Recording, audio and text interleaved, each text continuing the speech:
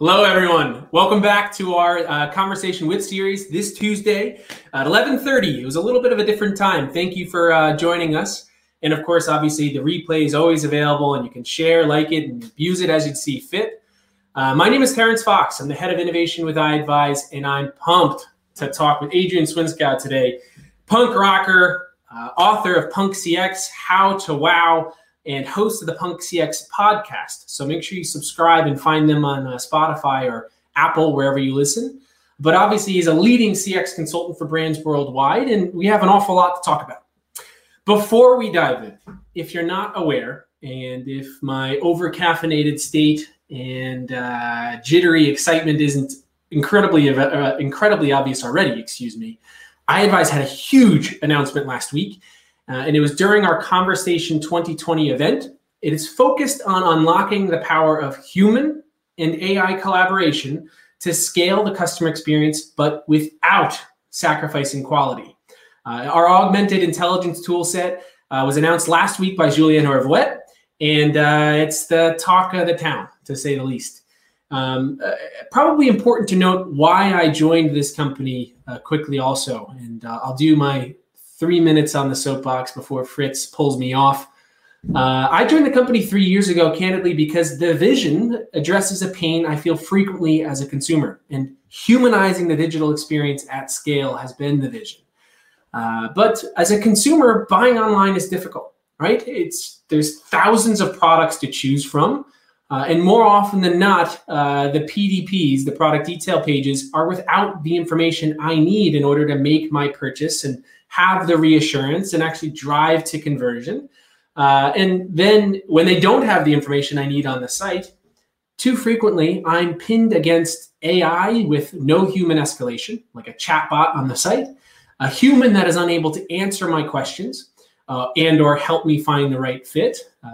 For example, I have very weird feet, and buying shoes is usually a 3 or 4 return process.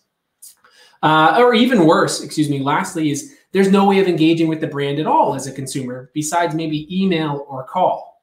And if you're relying on me, a new website visitor with no loyalty to you, to make the effort to email or call you, it's likely not going to happen. So iAdvise, of course, is focused around messaging, and it has over 5 billion monthly active users of messaging today.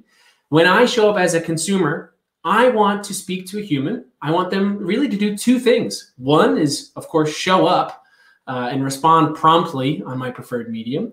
And then secondly, I want that human to be matched to my unique need and, of course, provide the product reassurance I need and expertise I need to feel confident about my purchase. So doing that for each visitor is, of course, difficult. And if we take a step back and look at COVID, we've seen increases in traffic of about 25% for a lot of our clients today. So scaling has seemed an insurmountable task. But what we have done, and I think many of you have seen Ed Billmeyer from Samsung spoke on this topic as it pertains to COVID and giving a 100% coverage rate. But we're helping brands deploy respondents that are matched to each visitor and where that visitor is in the customer journey. And these respondents are things like, of course, retail associates to provide localized advice. Hey, Paul, I'm down the road at your local Adidas. Come on by to pick up your new shoes. I have them in stock. It also includes in-house agents to handle support-related concerns. And then it also includes passionate brand-vetted customers to deliver true product expertise. And Adrian and I were just talking about this a minute ago, but imagine buying running shoes for the first time to run your first marathon, right? Obviously, a lot to think about in the first place. How am I going to finish this marathon? But getting the right shoe for your foot, because every foot is different, isn't as cookie cutter as it can feel on the website. And oftentimes that leads to returns, issues, injury. But imagine being able to talk to a passionate, brand-vetted product expert, an athlete in that scenario that has run the Boston Marathon and can warn you that, hey, with your Achilles injuries in the past, I want to make sure you're in the right shoe. Here's that shoe for you. It's a much more elevated experience. And then the last respondent, of course, that we're helping deploy with our brands today is, of course, AI and bots for self-service and automation, right? If we can minimize human touch as much as possible for cost savings purposes, we should. But our new release further enhances our capacity to delight website visitors and care one-to-one for each visitor's unique need, no matter where they are in the customer journey. So I'll get off my soapbox now. I'm incredibly proud of the work our company has done in helping thousands of brands create a memorable experience for their consumers during this COVID crisis especially. And of course, what our major product advancements will do for them and their customers tomorrow. So before Fritz cuts me off, let's get to the meat and excitement of the day today. We have Adrian Swinscoe here to talk about today's consumers, their expectations, Q4, innovators, and everything else that might be bouncing around his and my brains. Adrian, can you hear me? Yes, I can, Terrence. Nice to be here. Yeah, thank you for dealing with my little long ramble. It's great. You're very welcome. I'm loving the sloth and the fox, man. Yeah. Obviously, the blessing of having the last name Fox, I guess, is you get foxes constantly for every single gift. I had to remove some from this frame. There's another one up top. But yes, it's a blessing and a curse with having the last name. And Adrian, to set the stage, I tried to dress appropriately in my punk gear today, but as a 32-year-old new father, I don't unfortunately have too much. Yeah. Well, that's kind of like the thing. I think the important thing about punk, or being a punk, as it were, there's the fashion side of things, and then there's the music side of things, and then there's also just how you think and what you believe in and what you hold to be important. And I think the thing, you can be a punk without actually liking the music. You could suggest that punk is just about daring to be different and innovating. Yeah, it's a mindset, right? It's not a method. It's an approach. It's like an energy, and that's the thing that I love about the punk movement is that it's, if you like the music, it's a bonus, right?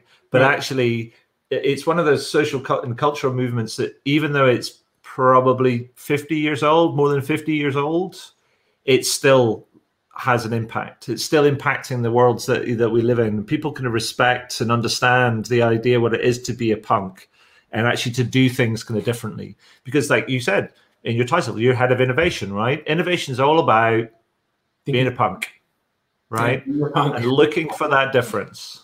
Yeah. So, Adrian, get me in your brain a little bit. What have you been reading these days? What are you excited to learn about? And you can't say How to Wow or Punx CX. Right. So I've got a book which I haven't got with me, which is Malcolm Gladwell's new book called Talking to Strangers, which I've just started, and I'm really looking forward to that. I saw an interview with him where he was talking about it. I just love him as a writer and a thinker, and how he explores, almost like it comes up with counterintuitive sort of truths and insights. I think that's really nice. And then I just kind of went and grabbed one and I thought, well, actually, I might have a go at reading that again. And I don't know if you know this book.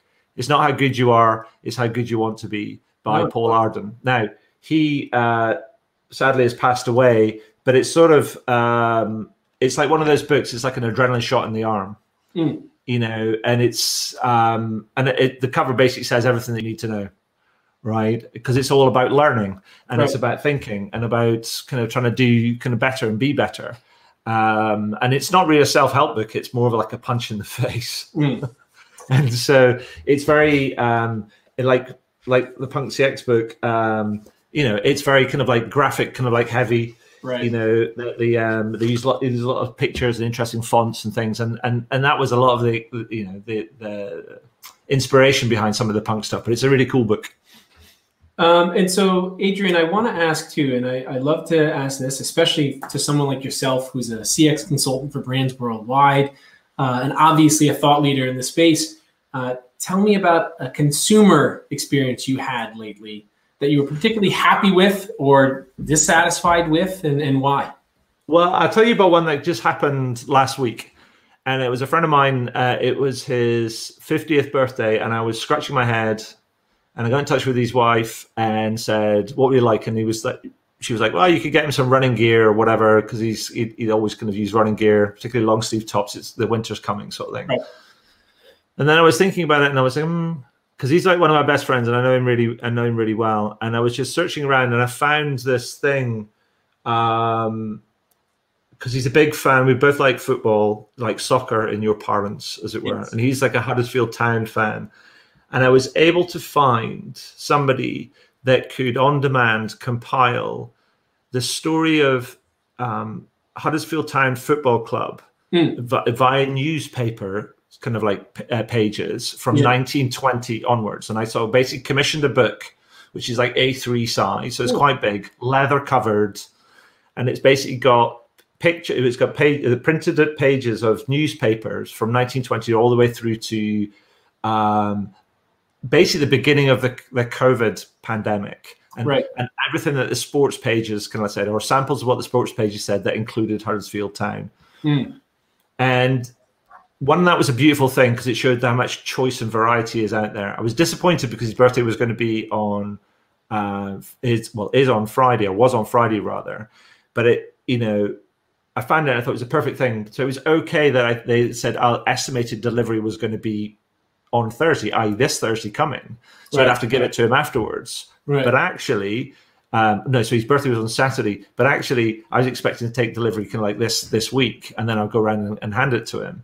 But surprisingly, it just showed up. In fact, both things I got for him just showed up on Saturday morning, and I was a bit like, magic. Yeah. And so they beat their estimated arrival kind of date. Right. And is that special? Yeah, it's special because it was in the moment special. Right. Kind of like for me. And it was a combination of, did they know? No, they didn't. It just kind of, it was like happenstance, right? They just got something to me quicker than its estimated arrival. And you know what? That just worked out so sweetly for me. Right. And you think about the significance of the event, what you're trying to do in the moment, and you're surprising your friend with a birthday present, to under-promise and over-deliver in that space. That's impactful for you. Oh, no, completely. Now, I always kind of like say that it actually, you should, the science kind of shows that you should make promises and then keep them. That actually there's a diminishing return to over-delivering on your promises. Right. Because customers actually don't, there's a diminishing return to the value that they ascribe to over-delivery. Right. And actually they just want people to keep their promises. But in this case, I'm a bit like, I'll take it, right? Because it was like, they didn't know, but it was like, hey, it happened, and I didn't have to do the kind of give it to them again and try and explain it. I've got something for you. I'll have to give it to you later. But it was a case of, here you go. Right. Happy birthday. Yeah. So as someone who has had the latter happen to me all too frequently, I would like to go back in time and have that better experience that you had. So I definitely think that, without meaning to, of course, they've tapped into something that was a benefit for you and will make them a bit more sticky, right? Yeah, no, absolutely. I mean, I will totally talk about them, and I would have talked about them before, but I will talk about them more because of the whole experience. Right. Well, so Adrian, let me get to something that I'm excited to ask you, and in full transparency with everyone listening. When discussing the topics that we should discuss today with Adrian, we just kind of started shooting the shit and went from there. And I apologize for using an expletive, but I love your idea of the punk mindset is, everyone's a punk, right? If they have the appropriate mindset is a better way of saying it. What would you say, Adrian, some of the punks, the innovators today are adopting, and how are they adopting it? In the context of COVID and prepping for it. So, and again, full transparency, I'm putting Adrian on the spot. I'm asking him something that I didn't give him any prep time for, but. So I think the thing that I see that is that really stands out is where people are doing things so quickly that. Whereas normally it would have taken them years to do, they've just kind of got done in kind of like weeks. And it's almost like what they say, necessity is the mother of all invention, right? I think that's the old saying. But actually, it's that the constraint in terms of the constraint of time and customer need has been extraneously kind of placed on many kind of brands, and they've had to respond. You know, like a fun story. Do you know that the guy? I've got some posters over here, which is the about Dr. Seuss cartoons on the wall sort of thing. I'm a big fan of Dr. Seuss. And do you know that the author of Dr. Seuss, which I forget his name right now, made a bet when he was in the process of writing, or he was thinking about writing another book with his publisher, that he couldn't write a best-selling book with 50 words or less. So then he went and wrote Green Eggs and Ham. Right, I did hear that. And it's now sold over like what, 200 million copies or something. Right. And it's that whole thing around sometimes constraints drive creativity. Now, some organizations place constraints on themselves and it forces them to do kind of interesting kind of things because they have to operate within those kind of bounds. I think what this pandemic and the virus has done is forced people, put constraints on brands, and it's forced them to do things. So some have responded really well, and some are still slow because they're getting caught in their own, chasing their tail, as it were, thinking about it. But in that, I think, well, also you've got people that have been doing things really, really well, but then there's also people that have actually taken a step back and actually thought, what is the best way for us to respond to this? And it might be the case of being, if you like, throwing off kind of some of their metrics, as it were, and how they operationalize kind of things, because they realize that they need to be a bit more empathetic with their employees and their customers and everything else, because that's the important thing. That's kind of what companies doing, what the conditions require kind of right now. And I think it's, you know, and also the other ones are like people that just get the basics right. And in fact, they're brilliant at the basics. And there's not many of them, but they're just, they take the basics and they go smash out of the park. And they've been there all along. The secret's hiding in plain sight. Right. And yet few people kind of actually copy kind of their approach. I was talking with Colin Shaw a few weeks back, and he was talking about the basics, and he used Apple as an example. You know, you order something from Apple, you're likely going to find out that it's 5 stops away, and you're constantly updated on the status of your order. And little things like that, of course, go a long way. Just sharpening and making the delivery of your product as punctual as possible. But I think the thing is also, you can look at it and go, you talk about Apple, you talk about Amazon, talk about other kind of leaders in the space. So the examples that we all kind of that have been there for the longest time. Right. And I think the thing of what they also know is, for the basics for them is it's like a limited sort of choice. You know, they understand that, you know, they will kind of do better if they concentrate on being great at a few things rather than average at a lot. But they also understand, because you can go look at those different brands and go, how many channels do they serve their brands, their customers over? And it's probably, you can count them on one hand, the number of channels, and they're just brilliant at those channels. Right. But the other thing that they also kind of understand is that because we all know this, is that people will travel for and pay more for better service and a better experience. And we know this kind of instinctively. We know this works in the physical world, right? But what we tend to forget is that it also works in the digital world. And we will travel digitally to a brand kind of if we know we're going to get the better service and better experience. And Adrian, you talk a lot about, so I mentioned earlier, you have a Punx CX podcast. Yeah. Naturally, Adrian is the host of that podcast. So everyone make sure, of course, you check them out on Spotify or wherever you listen to your podcasts. But you talk a lot about injecting empathy as a part of your customer service strategy. And when we were talking earlier, you mentioned, you know, making sure that you have an empathetic framework for your CX. I think musculature, Terrence. Musculature, yes. Sorry. I'm sitting in a new chair, so my musculature is a little sloppy right now myself. But tell me a little bit more about that. What are you recommending or advising, or what do you see that you're happy to see? So I think the thing that makes me think is that we're seeing a rising kind of need for, because many customers and also employees through this kind of last kind of few months and continue to be, they're under stress, they're anxious, and it can be maybe kind of troubled, as well. I think that's yeah. And so we've seen the need for the desire to be more empathetic in our interactions, kind of with with people. Now, empathy is sometimes easier for some people than it is for others. Some people are naturally more empathetic than others, but empathy can be learned. It's a skill, it's a capability, but it's something that it doesn't necessarily come to everybody naturally. And we default, when under pressure, we default to not being empathetic unless we can build up this capability. Now, what I was saying is that actually, if you can work that at an individual level, but if you want to scale that to an organizational level, you have to think about what I would call building an empathetic musculature. Now, that means that you have to think about the capabilities and the training and the support that your people kind of have. You've got to think about the tools that enable them, and the systems and the processes and the technology that help them do their job.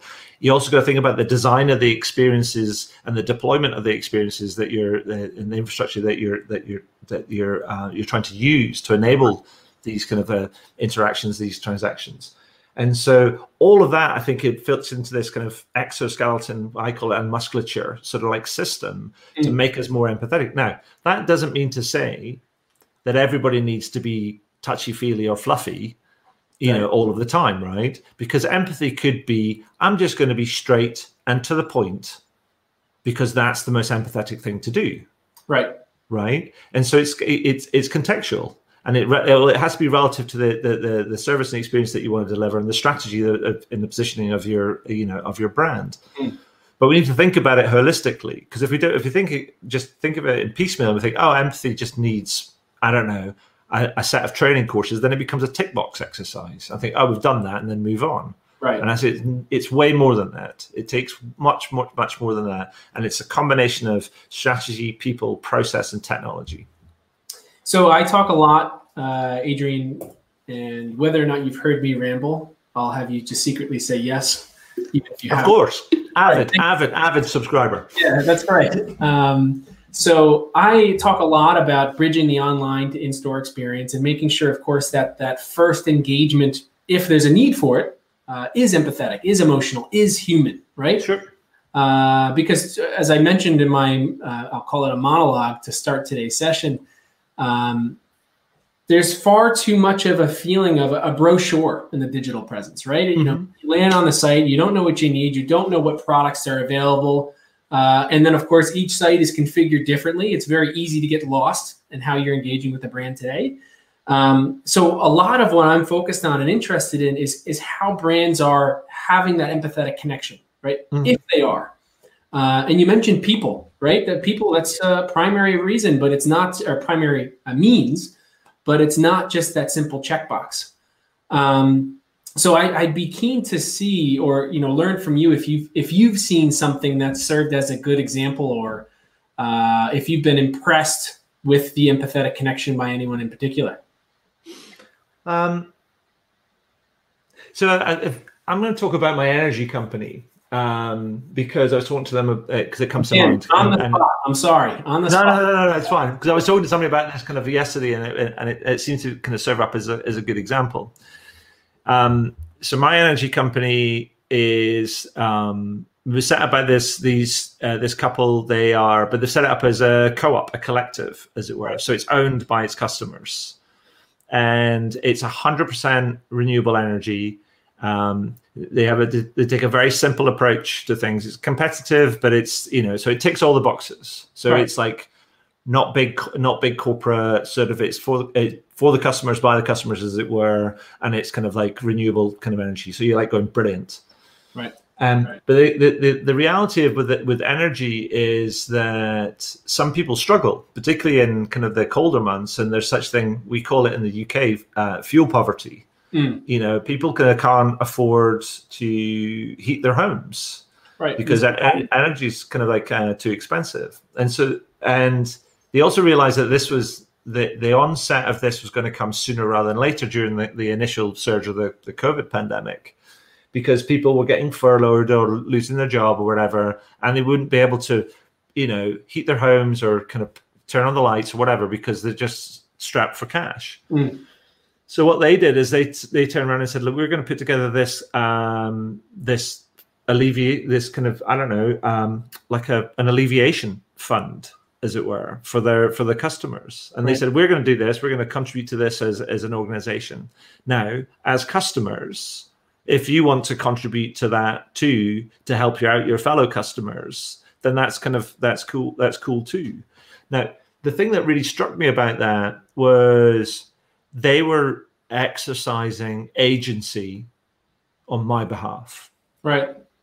And doing something that, given that how they were, that we would broadly kind of agree with, and if we wanted to participate as well, if we had the capacity to participate, that would be a good thing. So you feel good about something, and then doubly good about something because you can contribute and things. And I was a bit like, well, that completely fits in with this kind of like, it's very contextual sort of thing around, there's this massive need for a particular group of customers that they are kind of like related to, and I'm sort of related to as part of the same kind of group. And it's a bit like, well, some people are struggling kind of here, can we help out? And because that's a good thing to do. And I just thought that was just so clued in to what was going on, and not necessarily a hard thing to do, but it was both, they led it, but allowed people to contribute. And I just thought, yeah, you get it. Right. And I mean, of course, that's that brand saliency, right? That's the sort of warming customer touch that brands are looking to have, right? You know, to strike that up in yourself. But it's not constructed. It's just kind of like, it's driven by going like, we're just going to do this because it's the right thing to do. Right. And if we get a wash on the back of like the brand, you know, an uptick in the brand saliency, it's like going, oh, didn't expect that, but nice to have, right? Right. Because it's all about kind of, that's kind of, it's part of the DNA. This is what we're here to do. Now, Adrian, I'm already running out of time with you, so I do want to bother you about one more thing. You have mentioned a few times in your Forbes article that was published, I think, over the summer, the need for a conversational approach. The time is now. And you went on to talk about how while customers may engage with you through many different channels, they see you as one single organism, right? Tell me a little bit more about that. Well, it's something that just kind of like struck me kind of like, you know, a number of times over the years. And it's like, you know, if you think about it from a customer's perspective, sometimes they might search for something on your website, and they might send you an email, but they were struggling to, they were expecting a quicker response. And then you didn't get back to them. So they picked up the phone and they're waiting on a queue, and then you eventually get through, and then somebody takes all your details, and then you say to them, I sent you an email. And they go, what? Did you? Yeah. And you're like going, so it's a very simplistic and a very unforgiving kind of way of it. It's like in my head, I'm like going, I'm talking to you. Why are you not listening? Right. I smile because I have that customer pain myself. Right. You know, and so it feels to me that being able to try and pull in all of those things into a conversation, as it were, and like a history, or if I think about it as an example, is like, say we're friends, right? And we've been friends for a long time. We are now, right? Well, of course we are, right? And so say there's kind of like, my memories might be, oh, there's a time when Terence and I kind of hung out, we had a couple of beers, we exchanged a couple of text messages, I kind of commented, or you commented on a couple of kind of like Facebook posts or kind of whatever. Now, in my mind, that's not three different Terences. That's Terence. That's Terence. Right. Right. And that just feels like a very human kind of thing to do, is to assume that it's like, even though there's different kind of channels, it's all to do with one entity. Right. I.e. you and me.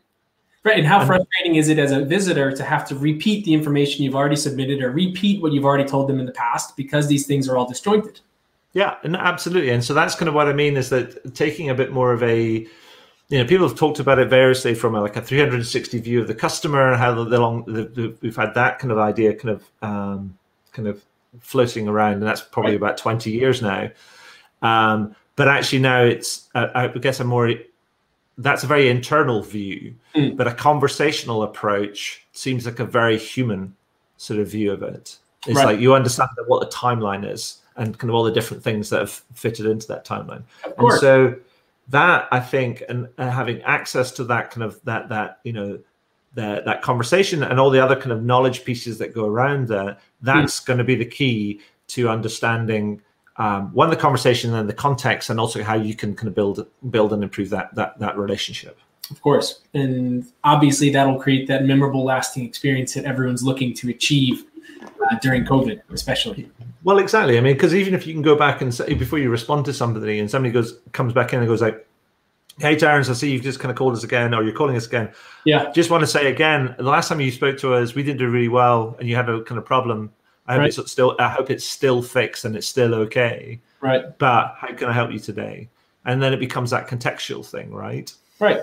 You're no longer just a metric for them. You are, of course, a person, which makes sense. So, Adrian, I'm already at 31 minutes. So I do have to let you get back to your actual job and the things that you like to do. But thank you so much for joining us today. Again, everyone, make sure you subscribe to the Punx CX podcast, Adrian and his punk mindset. And of course, thank you, Fritz. There's Adrian's actual URL to get to his site. He is a leading consultant worldwide, author of How to Wow, and of course, Punx CX. Adrian, thank you. It was a pleasure. Oh, he cut you off early. So everyone, thank you for joining us today. Next week, we have 2 weeks from today, we have Lucille DeHart, former Bed Bath & Beyond member and leading executive. I think she's actually in New Jersey. So from the Northeast, I'll say. She's from near my hometown. She's joining us to talk about buy online, pick up in store, and buy online and pick up at curb, what she's seen during the pandemic. And of course, as someone who has had years of experience at brands like Bed Bath & Beyond, we're super excited about her insights. Again, like, subscribe, share, and of course, subscribe to Adrian Swinscoe and his punk mindset. It was a pleasure having him today. And thank you all for joining us.